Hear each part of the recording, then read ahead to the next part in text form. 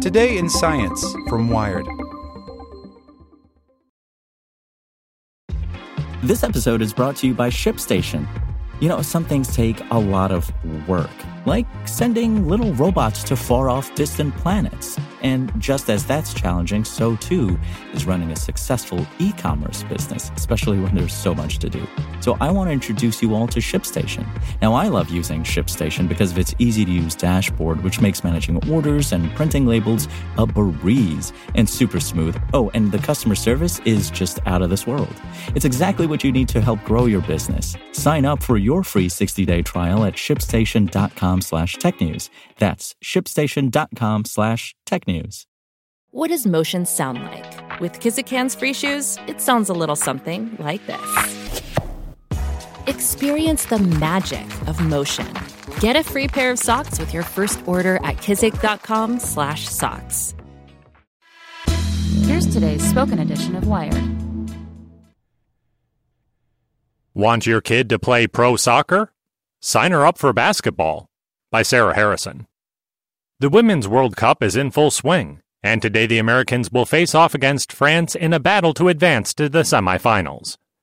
This year's American team is a strong one, both in personality. They are currently engaged in an equal pay dispute with the U.S. Soccer Federation, and in style.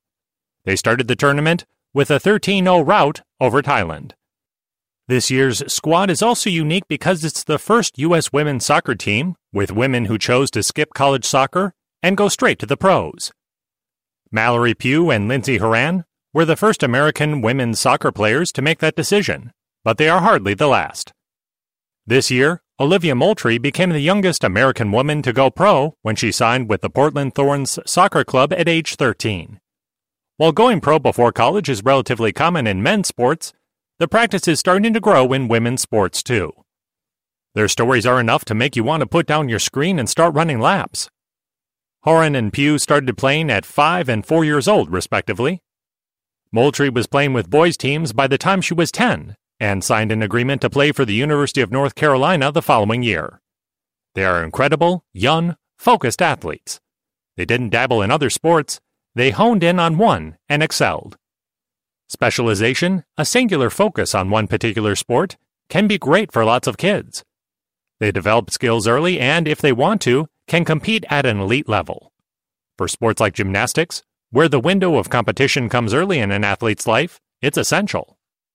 As women's sports become a more financially viable career path, it's possible more specialized athletes will follow in the footsteps of Horan, Pugh, and Moultrie. But a growing body of research shows that specializing too early can cause a host of issues that drive kids away from sports and make young athletes more vulnerable to injuries. Over the past decade, specialization has become the norm in kids' sports for a variety of reasons. It's perpetuated by media phenomena like the Little League World Series, the finals of which are broadcast on both ESPN and ABC and watched by over 1 million viewers, more than double the number of people who tune in for the WNBA. It's lauded by thousands of YouTube videos of rising stars like Sky Brown, a 10-year-old pro surfer and skateboarder who is aiming to compete in the 2020 Olympics. Then there's the $2.9 billion in college sports scholarships, more than double what it was 15 years ago. Sports performance has always coincided with the stories we tell ourselves about the American dream, says Matt Bowers, a professor at the University of Texas, Austin, who studies athlete development. Being able to work your way towards a better life through this type of outlet. Private sports clubs, too, have spurred more early investment in sports. They began with youth hockey teams in the 1970s, and today cover nearly every mainstream sport, including soccer, basketball, baseball, and softball.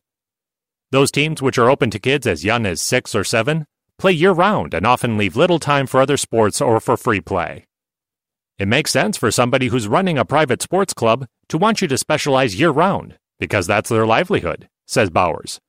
We have to acknowledge that a part of the specialization is that it's in a lot of people's financial interests to have kids specializing and participating year-round.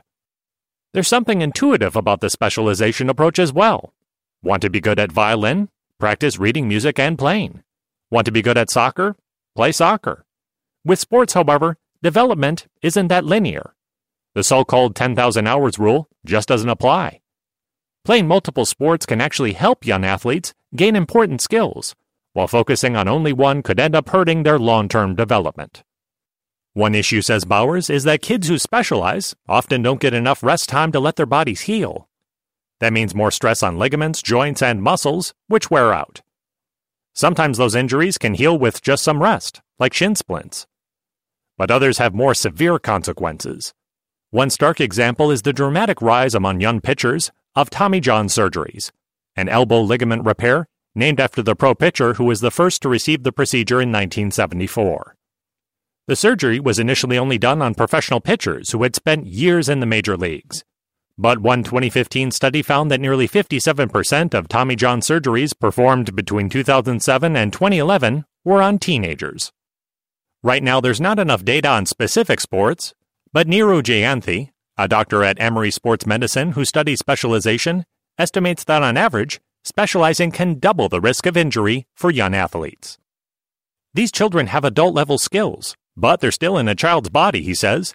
You have to remember that they're doing phenomenal things on the tennis court, but when you're talking about training loads and their ability to tolerate this week after week and year after year, they're still a child. Another issue for kids who specialize very early is that they don't always develop a range of good motor skills.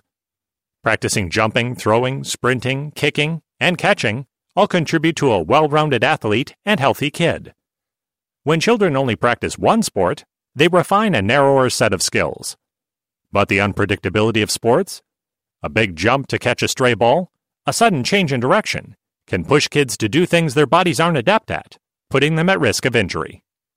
Those kids that specialize earlier, they tend to have less coordinated joints, says Greg Myers, a doctor at Cincinnati Children's Hospital. Myers says that while overuse injuries can be solved with a little rest, these coordination problems and poor mechanics, which affect the ankles, knees, hips, and glutes, can plague athletes into adulthood, putting them at greater risk of acute injuries like ACL tears. The neuroplasticity, or how we adjust our neuromuscular control, continues to be open when kids are pre-puberty through their adolescent years, he says.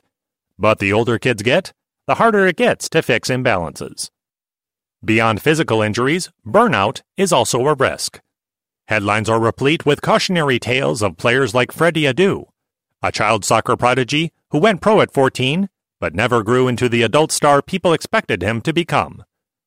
Of all the thousands of little girls on club soccer teams around the country, only 23 will make it onto the World Cup squad. Putting adult pressures on younger athletes drives some kids away.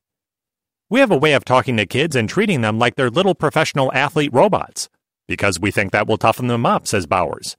But a lot of kids aren't emotionally ready to handle the winning, the losing, the yelling. Of course, if you want to go pro, you have to specialize eventually. Researchers say that while there's no magic number, high school is about the time to start concentrating on one thing. There are also ways to curb these injury risks. Some coaches, for example, intentionally tailor strength and conditioning routines to help players develop different motor skills, particularly around proper jumping technique. Leagues can reduce the number of games and practices they hold. USA Hockey has already adjusted its expectations, creating an American development model that focuses on age-appropriate development. Younger players use smaller rinks and are encouraged to try other sports like tennis during the summer. Other leagues, including USA Soccer, have started to follow suit. But the effects of specialization on American sport culture are more insidious and longer-lasting. The greater public health worry is that we're getting a small group of kids who are playing sports all the time, and a larger group of kids who are playing video games, says Jayanthi. Over the past several decades, as private clubs grew, local park and recreational budgets shrank. Families that can afford expensive leagues, or who don't have the resources to ferry kids to endless practices and far-flung tournaments, now have fewer options. The Aspen Institute found that 2/3 of low-income kids don't play any sports at all. By comparison, in households with an annual income of at least $100,000, nearly 70% of kids played. The system has also become self-sustaining. As more kids participate in private club sports, local rec leagues lose more of the good players and coaches. The quality of play and coaching in those leagues diminishes, driving even more parents to put their kids on private teams. The park leagues then cut back budgets even further. It's making kids' sports more exclusionary, says Tom Ferry, head of the Aspen Institute's Project Play, who notes the system also pushes aside late bloomers who don't grow into their bodies until high school or college. The solution to all these problems is, perhaps, obvious.